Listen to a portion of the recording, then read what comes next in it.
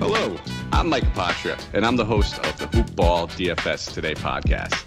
Come join us as we go game by game, breaking down our top plays, fades, values, pivots, and talk overall strategy for both tournaments and cash games. And the best part, we're doing this 7 days a week. So come check us out. That's Hoopball DFS Today. And you can follow me on Twitter at Mike Apotria for any updates, listener contests, and DFS information.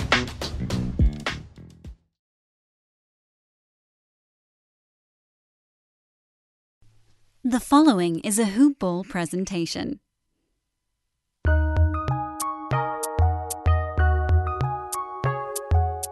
Welcome to the Fantasy NBA Today podcast.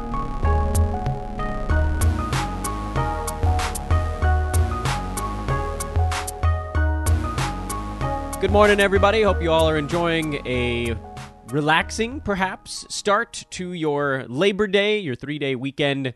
Now, wiggling toward its conclusion. And you've had plenty of excellent basketball to watch, so I guess we've got that part covered. This is Fantasy NBA Today. Good morning. I assume you're listening in the morning, but if not, hello. I'm Dan Vespris. This is a Hoopball presentation. Hoop-ball.com, the website, at Hoopball Fantasy or at Hoopball Tweets on Twitter. Hoopball Official on Instagram. I haven't been promoting that nearly as much as I should be. As a Hoopball show, we should probably point out that Hoopball is on Instagram. Hoopball Official, again, is the handle over there. Great stuff at Hoopball right now. The magical Mike Apotria and Brenton Eckersley have DFS today. That's out. Brenton also put in a sort of a corresponding written piece called the DFS Delivery that's normally for premium subscribers, but you guys can all see it during the playoffs. It's free throughout the NBA playoffs this year. That type of stuff is only for premium subs during the regular season. So that's up. You can see the links to those. Those are at Hoopball Fantasy and at the hoop-ball.com main page. Really, really, really good stuff from our DFS team. They're just taking down cards sort of quietly every day, and more people should be taking notice of that. Wonderful work, as always, by the Hoopball Gaming Group as they find bets to isolate across all sports. Josh Millman was back on that show this week, or late last week, I should say, for NFL Futures. They'll be doing football. They've got soccer, basketball, baseball, you name it. So really good things still happening all across the board here at Hoopball. Today's show is going to be the usual fare here during the postseason. We're going to be looking towards what's happening tonight as kind of the quick strike, make sure we can get our thoughts down on paper, which is, or rather was, more important when many of you were trying to listen to the show quickly after it came out, but that first game was like 15 minutes later. Now we actually have most of the day.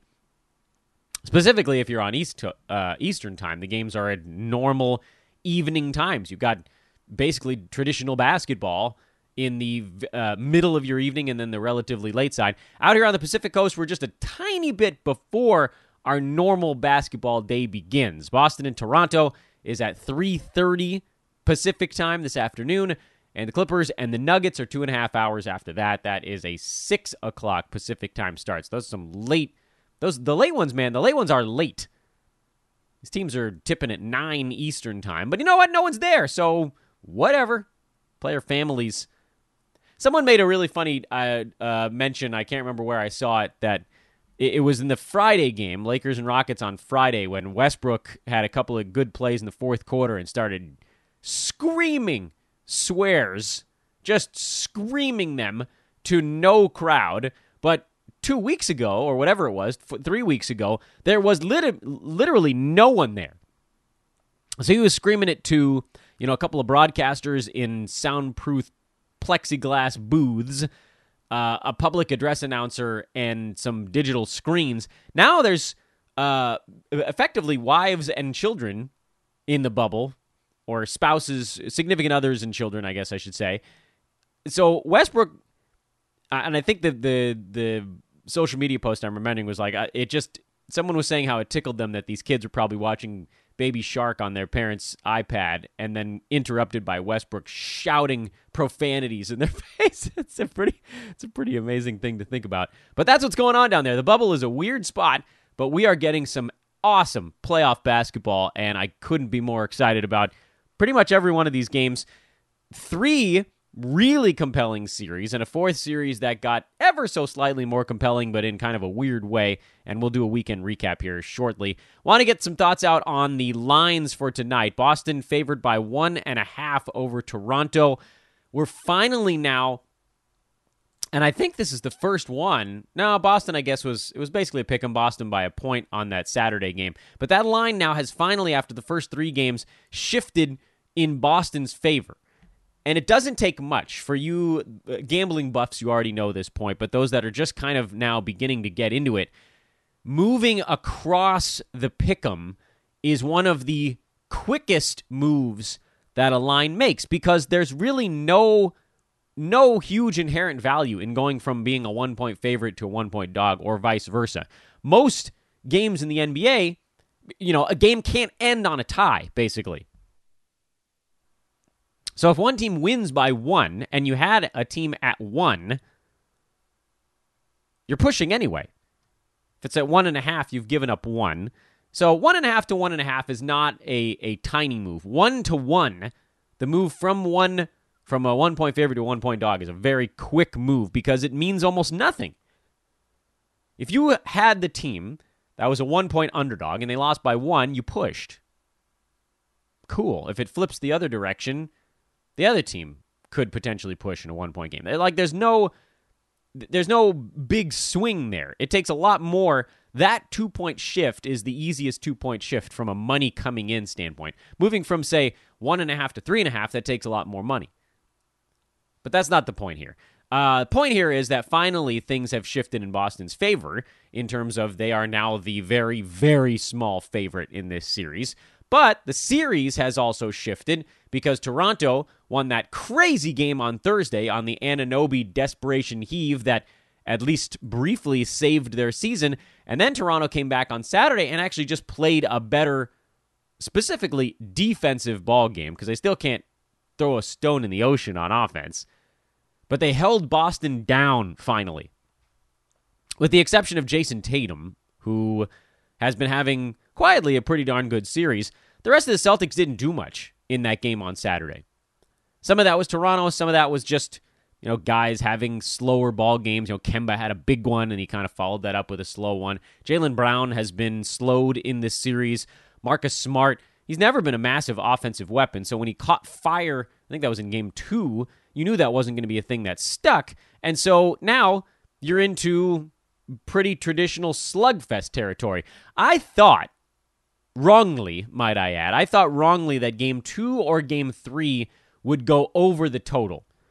When, you had that first game where they were sort of feeling each other out, and then one of the next 2, I thought, all right, one of these teams is going to make an offensive adjustment that's going to push them up a little bit. And it probably would have been Game 3, although the pace wasn't entirely there. The team shot the ball okay, and that one ended at 207. Game 4 ended at 193. No one could shoot to save their lives. Toronto at 39.5%, Boston at 44%. Neither team was making their free throws, and, there were some, but not a ton. Boston missed their 3-pointers. There weren't a ton of live ball turnovers to lead to easy buckets, and so now this thing is ground to a halt. It's a 2-2 tie headed into Game 5. The total is plummeting now. It's at 212, which is far and away the lowest the series has seen so far. It started in that 218 range. By Game 2 or 3, it was down to 216. By the last one, it was 215, and now it's at 212. At some point, it'll move too far, and I don't know if we're at that point yet. 193 is a crazy low mark. Now, to be fair, the pace actually hasn't changed all that much. Boston had 27 free throws and 75 shots. I don't know how you want to pull that apart. You can cut the free throws in half, which is not fully accurate. It's a rough estimate because there are and ones and technical fouls and things like that. But if you call the free throws 13.5 additional possessions, that puts Boston at 88.5 possessions, plus the 14 turnovers is 102.5 possessions. And if you do the same thing on the Toronto side, 86 shots, 12 turnovers is 98, plus 9.5 puts them at 107.5. So 107.5, and the other one was 102.5. Did I get that right? Anyway, this is a very rough estimate. There are things like offensive rebounds, there are weird possessions, blah, blah, blah. Dead ball turnovers, rebounds that bounce out of bounds. It all changes these things. But this is just at a quick, rough estimate. 107.5 for one team, 102.5 for the other, puts you at 210 possessions in the ballgame, which you think would have probably led to more than 193 points. Look at the previous game. Point of reference. Toronto, 88 shots plus 13 turnovers is 101, plus 8 free throw possessions is 109. For Boston, 83 plus 14 is 97, plus 10.5 is 107.5. So the possessions actually came down game over game. If you're just doing that quick and very fuzzy math, because it's inaccurate, there are things that are going to mess this up. Go back to game 2. Only 76 shots for Boston, 17 turnovers. That gets it all the way to 93, and another 12.5 at the free throw line is 105.5. For Toronto, 90 plus 12 is 102, plus 9.5. They were up over 111 possessions in that game, but only put up 99 points. Because there weren't many free throws, and they didn't make many of their 90 shots. But that's the point you're getting at here. The possession count in these games, from a just fuzzy math standpoint, is actually coming down. The games are getting slower. So while the total is sort of chasing the number down, the games have moved away. If the possession count was the same in every one of these games, I'd say, look, at some point the total is going to move too far. But right now, the games are slowing down. The offense has been horrible. So let's do another test. Let's look at the most recent ball game, which we said was, I believe, 210 combined possessions. Let's say these teams actually do hit a few more shots. Let's say Toronto shoots better than 39.5%. Can they really? I mean, we're still looking at a total of 212, meaning 106, 106 roughly, 107, 106 if you think it's going to go over. Can these teams get to that mark at the current pace? I don't know. To me, I don't think the answer is yes. Toronto, they're starting to figure it out a little bit. They made a bunch more three-pointers. Even in their poor shooting, I still think that, looking at offensive rebounds made a big deal. Right? They took 11 more shots than the opposition. Didn't out-rebound Boston, but long rebounds, three-pointers, things like that. It really ran up the score a little bit. Are they going to hit 17 threes again in the next ball game? Some of those shots that go in are going to be twos. So I'm still looking at the under because this series just keeps getting slower. Turned into a good one now, huh? Everybody had Boston ready to walk into this sunset here, going up 3-0, it looked like. And then whammo, reality. Clippers and Nuggets. Clippers caught the Nuggets tired in Game 1. That was way back on Thursday, and then all of a sudden we thought, oh boy, is this not going to be a good series? Luckily for us, it's still not a bad series. Denver came back with an offensive flurry in the second ball game. They did slow as the game went on, but got out to a quick start, and then were able to sort of ride that through. Nikola Jokic was wonderful, 26 and 18 in that game on Saturday. He even blocked 3 shots, which might be a career high, without even looking it up. We got good Jamal Murray in Game 2, as we've seen before. When he plays well, Denver wins ball games. And meanwhile, on the other side, Patrick Beverley got ejected, but he only played 15 minutes anyway. He had foul issues. We knew there were going to be foul issues with Pat. Said it. We said it. But if he's going to be in foul trouble the whole ball game, that takes a lot of sting out of their defensive energy. Not ability necessarily, but defensive energy. Paul George, 22 points on 19 shots. Kawhi Leonard had a rare rough one, and then it was a real ugly one. 13 points on 17 shots. 10 rebounds, 8 assists, 3 steals, a block. I mean, he still played well, sort of. JaMychal Green played well. Ivica Zubac played well, but, the 101 points against that Denver defense it's not going to get it done. Clippers shot just 41%, 69% at the free throw line. Clippers did a lot of things very poorly in Game 2. And still, we're only 9 points back. This augurs poorly for Denver. This is going to be a very difficult series for the Nuggets, but it is nice to see them competing and taking one. I really, really wish Jeremy Grant would stop having nice ball games. And I know he only shot 1 for 9, but 5 defensive stats, 7 rebounds. He makes a couple of three-pointers there. This is like, please hide this man, because he's an old man squad target that the longer he hangs around, the longer people are going to take notice. Anyway, that's what happened in the last ball game. The line for the game today is Clippers by 8.5. They haven't really moved off of their mark. Clippers were by 9.5 in the first one, 9 in the second one. They came down by half a point, despite them losing by 9 in the last ball game. So they've got their power rankings, and they're not moving off of that number. Total of 220 in this ball game. Last game ended at 211, went under the total by 13. First game ended at 217. Clippers put up a truckload of points in that one, and it still just did barely stay under the mark. One thing we can play our same game that we played with the other one. In game 1, the Clippers shot 57%, 84 shot attempts, 14 turnovers is 98, plus 8.5 possessions, if you want to call it that, at the free throw line is 106.5. On the Nuggets side, 98 plus 13.5 would have gotten them to about 111 or so, plus a half, I believe, in that first ball game. Game 2, Denver 91 shots, 12 turnovers, 103, plus 8.5 is, again, 111.5. They had the exact same number of possessions. Clippers, their possession count actually went way up in Game 2, thanks to the 17 turnovers, 52 rebounds. I mean, the pace picked up in this game. 91 shots, 88 shots between the two teams in a game where the number of free throws was actually relatively high, at least on the Clippers side as well. So there were a lot of possessions in Game 2. That was a game that ended at 211 that probably should have been higher.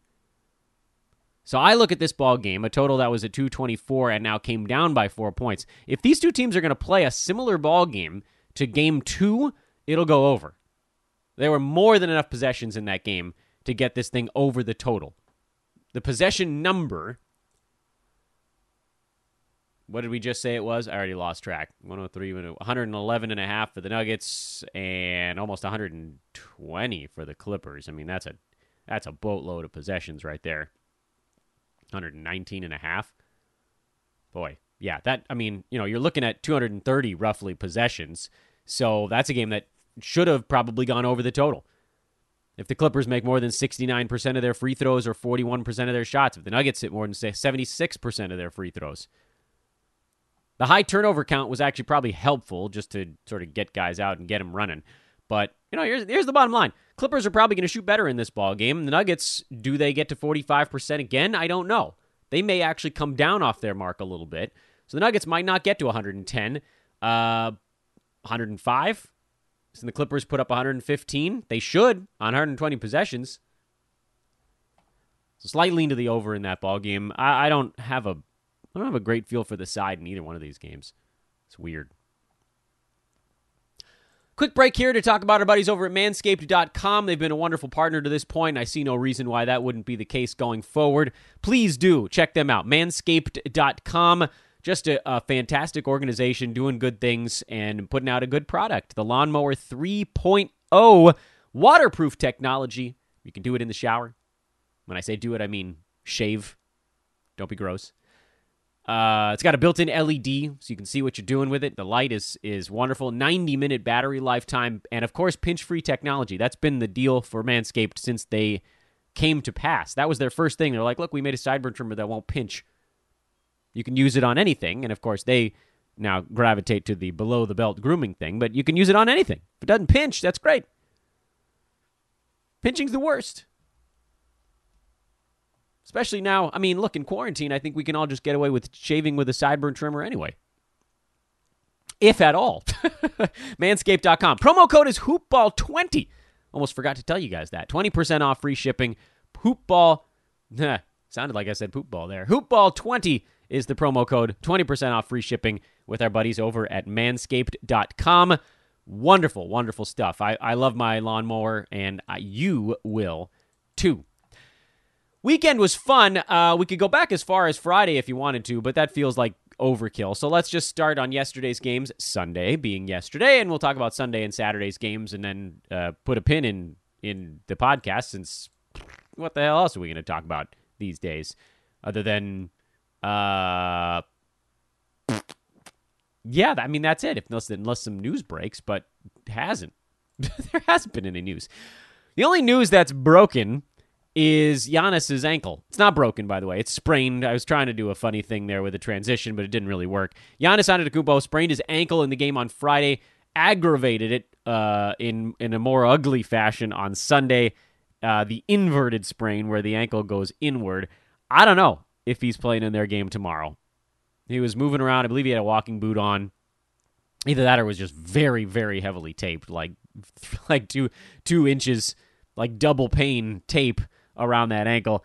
Giannis had 19 points in 11 minutes before injuring his ankle, and at that point, there were a lot of folks that probably reasonably thought, all right, well, Milwaukee is going to fight here for a little bit because they got that injured star energy, and then they'll probably fold. But Middleton had 36 points, took 28 shots, played a season-high 48 minutes in this ballgame, and kept Milwaukee alive to see one more day. He really just said no one else needs to do anything at this point. He was like, look, enough's enough. I'm going to just do what I can. Let's try to defend, see if we can squeeze this thing out. Of course, the big story in this game, in addition to the fact that over on the other side, the Heat are just a team with great floor spacing that finds a way to get things done. Like, the Heat probably should have won this game. I mean, you think no Giannis and they hit 17 more three-pointers, but anyway, they didn't. Doesn't matter at this point. They'll play again tomorrow. As the minutes on the Milwaukee side, which has been the talking point across, I think, every branch of basketball coverage that I can think of. And it's, there's this desire, I think, at times to complicate matters. What are the teams doing well or poorly from a schematic standpoint? And oftentimes that's a good thing to do. You want to dig into the details and find out what's going right and wrong. What should Milwaukee be doing when Miami sets up their Giannis wall, blah, blah, blah. And making those subtle adjustments, or big ones, is sometimes enough. The other side of that is sometimes the answer is so simple that you just have to be a moron not to at least consider it. And that, of course, is play your best damn players like your season's on the line. I know it's been said 1,000 times, but I'll say it 1,001. Giannis, Middleton, Bledsoe, Brook Lopez, these guys averaging in the mid-30s in minutes in a playoff series where they're getting worked is unacceptable. It's unacceptable. I mean, it's so stupid. It's so stupid.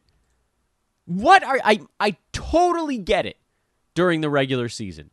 I totally get it. And I will back it up 1,000,000 times over. The regular season, especially on a really good team like Milwaukee, is meaningless. They racked up 50 some odd wins again while not even really trying that hard. I mean, like they played their guys like 30 some odd low 30s minutes per game. Here, wait, let me pull up the numbers here. Giannis averaged 30.5 minutes a game this year. 30.5. Middleton, 30.5. Where was Brook Lopez at? 27.5. Where was Eric Bledsoe? I mean, he was hurt a lot, but 27 and change. Cool, man. You racked up the best winning percentage in the league while barely having to play your superstars. 2.5 quarters a game they played them out of the 4 quarters. And it was enough. But we're talking about the playoffs now. Why is this? Why was this the thing you did during the regular season if you weren't going to change that plan come playoff time? Have you lost your damn mind? As a point of reference, take one of the oldest superstars in the NBA, LeBron James. How many minutes did he play in that game against Houston yesterday? 39. 39. When they needed him on the floor more, he went on the floor more. In the game they lost to Portland, the first game of the playoffs, when that game was a fight right until the very bitter end, and then Portland hit a couple of 40-footers to beat him. LeBron played 41 minutes in that game. He played 36 in game one, 36 and a half in game one against Houston, and it probably would have been 38 if they weren't getting blown out, and he sat the last minute and a half. These guys, and listen, LeBron's the ultimate example on the other side because dude is almost as old as me. LeBron will be 36 in 2 months. All right, okay, I'm a little bit older than LeBron, but not by much. He's the oldest superstar in the NBA right now, and he's racking up more minutes in these playoffs than Giannis, than Middleton. What the hell are we saving them for? I don't get it. I know that this has been completely beaten to a pulp. But why in God's name has he not eclipsed 37 minutes in a single playoff game to this point? What's happening? His minutes against the Heat, 37, 36, 35, trending down, and then 11 in the game they won yesterday. The Bucks could have won any of those 3 games, and may have if he hit 40 minutes, or even 39. Why wasn't he playing 4 more minutes in that last ball game, or 3 more? It's such a small thing, and it's not just Giannis. You're like, what is really going to happen with one guy playing an extra 3 minutes? Well, for one, good things, and 2, there are times where neither Giannis nor Middleton were on the floor for Milwaukee, and if you have one of those guys on the floor for that minute or 90 seconds or whatever it is, where the Bucks are just like, yeah, we're going to throw away 3 offensive possessions every game. What?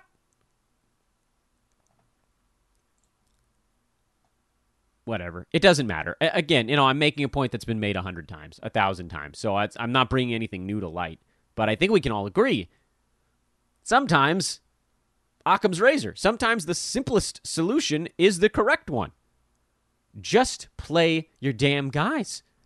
Well, Coach Bud may have saved his job for one more game here. I think he's fired at the end of this series unless they win it, regardless of the Giannis health situation, because you just can't get smoked like that by a 5 seed when you're supposed to be going to the finals. This was supposed to be the Bucks' chance. No Warriors juggernaut on the other side. No LeBron in the Eastern Conference. No Kawhi in the Eastern Conference. Jimmy Butler and Bam Adebayo, those are going to be the 2 guys that stand in your way.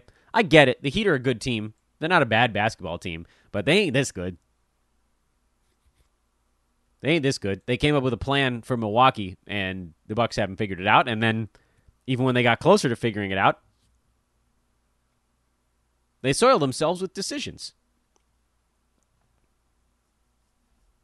The line on that next game is Miami by 3, so the expectation, I think, is that Giannis is sitting that ball game out, and that's probably what's going to happen. I don't know how he plays on that. That ankle was pretty messed up. So then Miami, if they do get a Giannis-less Milwaukee team, I would assume they win that ball game.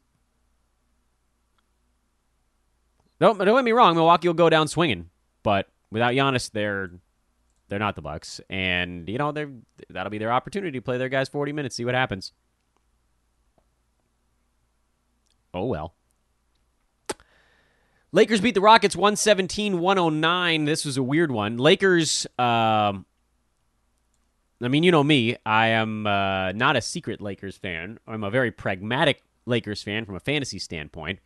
And they got manhandled in Game 1, 112-97, particularly in the second half when the Lakers found themselves taking long contested twos, turning the ball over in the second half, not out-rebounding the Rockets. I mean, that first game was really bad. And for LeBron, it was like, look, they I think they're faster than we realized they would be because you can watch it on film, but you just don't know it until you see it. And a couple of players were like, look, we've been basically resting for like a week and a half. They played one game. Remember, Lakers went up 3-1 on the Blazers.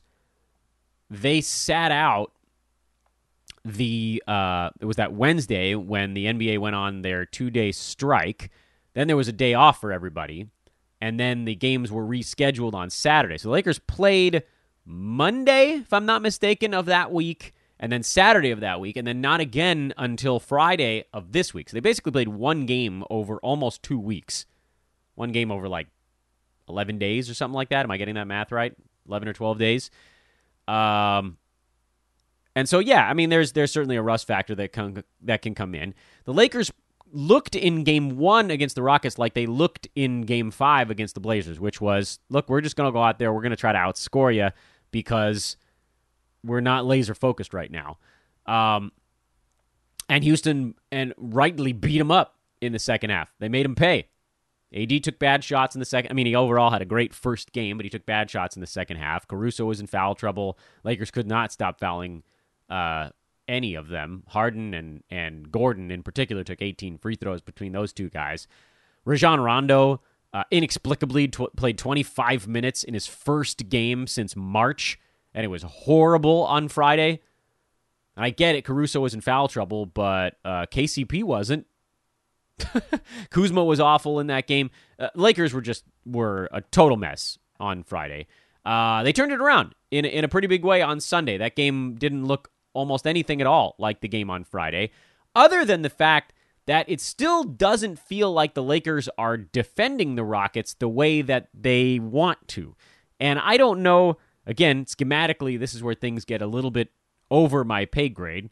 But schematically, I think what the Lakers want to do is to force Harden into step backs and floaters. Try to keep him from the open three-pointer, try to keep him off the free throw line.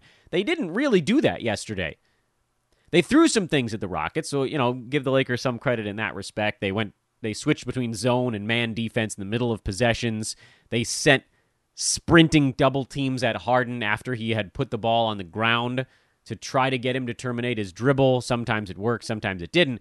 Oftentimes, it generated wide-open three-pointers for Eric Gordon, Daniel House, and P.J. Tucker, and the Rockets hit 22 damn three-pointers on Sunday night and lost somehow.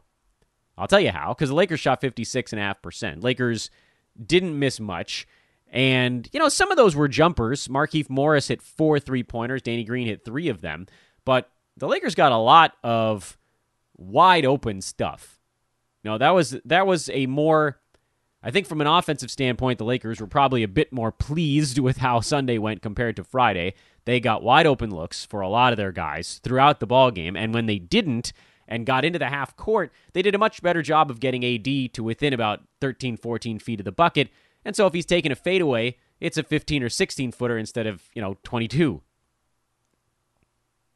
Not surprisingly, Anthony Davis is having his way with the Rockets. He had 34 and 10 on Sunday. On 24 shots. What did he hit? He hit 15 out of 24. I mean, he was fantastic other than his missed couple of free throws. LeBron was very good. Did have a bunch of turnovers again, and that's, I'm sure, a spot he'll be looking at. LeBron 28, 11, and 9. Consistently trying to get Daniel House or Russell Westbrook on him. This was one thing that I wondered because, one of the things that was really scuttling the Thunder was the Rockets switching everything, and none of the switches really resulted in a great mismatch. They could try to get someone a little bit bigger on Dennis Schroeder and try to blow by, say, P.J. Tucker, if that's what you were aiming for, or Jeff Green, or maybe they got someone a little bit bigger on Chris Paul, and he'll try to cross him over and take his mid-range stuff. Same kind of deal with Shea. It wasn't that obvious what the intent of a switch was in that previous series, and it's probably why those games ended up so damn low scoring, is that the Thunder were burning clock. And on the other end, OKC was actually doing a really nice job of defending Harden, which made it a lot harder for the other guys to get theirs.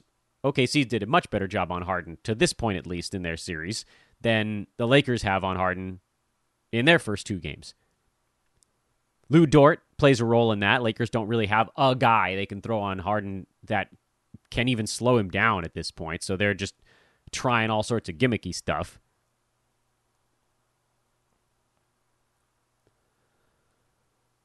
But I got sidetracked here a little bit. Offensively, LeBron working to get his mismatches against smaller or weaker guys, basically. So Westbrook, who got into foul trouble, and then LeBron could basically just back him down. And if they brought a double, LeBron will pick that apart. Or Daniel House, who he backed out and just pretty much blew right through him because he isn't strong enough. And LeBron was getting a lot of really easy looks. I mean, look, the guy's shooting almost 60% of the playoffs right now. So he's just picking on guys. The thing that was truly different about yesterday's game on the offensive side, at least for LA, was that Rajon Rondo actually played better.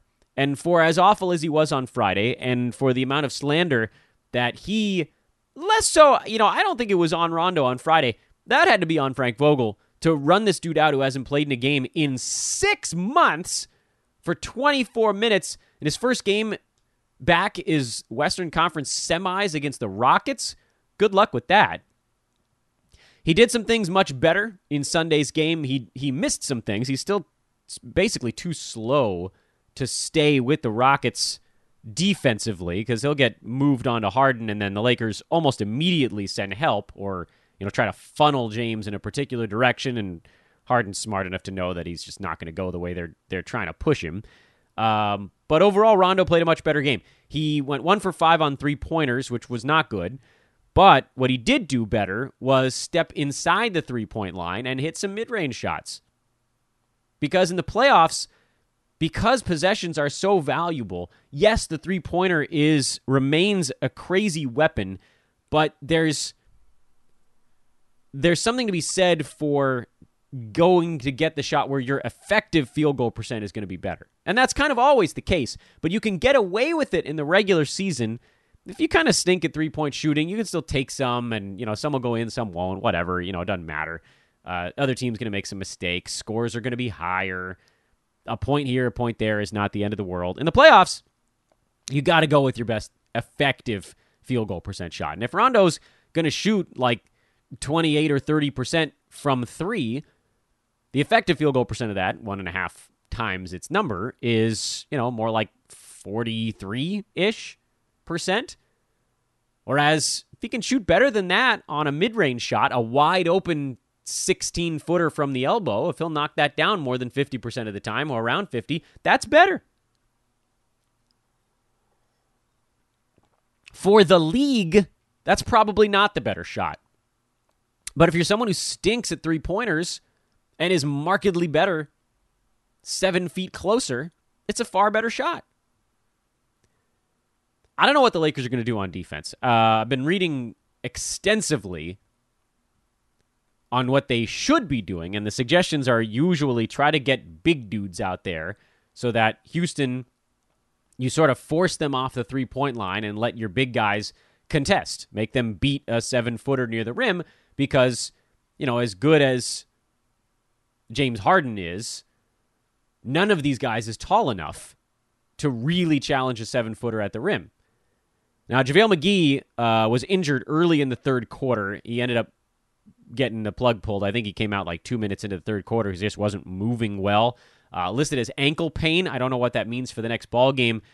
Would the Lakers consider starting Dwight Howard, who got a DNP in this ball game? The Lakers just decided that once McGee was out, they were going to run smaller lineups. And that gave up a lot because the Lakers had to... there was no one really to protect the rim, so they had to sag back even more, and that gave up a ton of open 3-pointers. I mean, to me, that's not a winning long-term strategy. If the Lakers play this same game that they did yesterday 1,000 times, I think they lose that game more than they win it. Because they gave Houston so many open looks from 3-point land. And I know the Lakers got quite a few open shots themselves, and, there's no one on Houston taller than 6'7", so AD can just stand there and shoot over people. But you just can't give up that many open looks and expect to win the ballgame every time.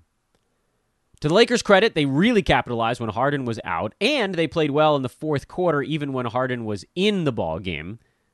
So slightly better looks there, better rotations, a few better contests. I don't know what they do over the course of the entire ball game to make sure that that's something that can last.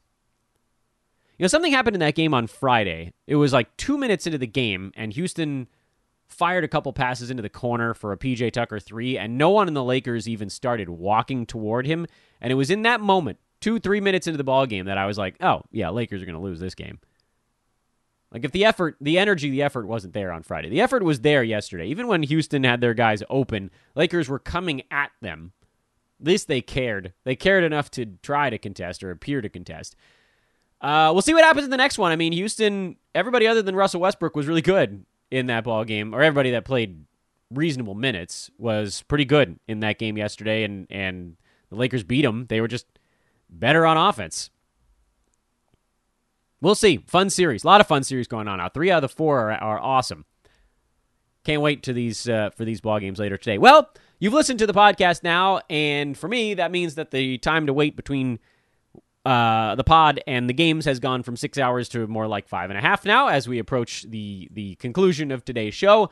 And with that, I once again check the news to make sure nothing's happened since we started recording. The answer is no, nothing's happened. So enjoy your Monday, everybody. Enjoy your Labor Day, whatever you might be doing today. Relaxing, working from home.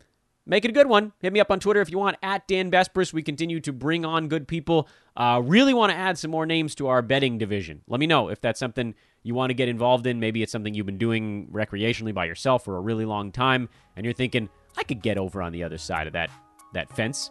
I could pull back the curtain. Hit me up, at Dan Besbris, DANBESBRIS. And with that, we bid you adieu. We'll talk to you tomorrow, everybody.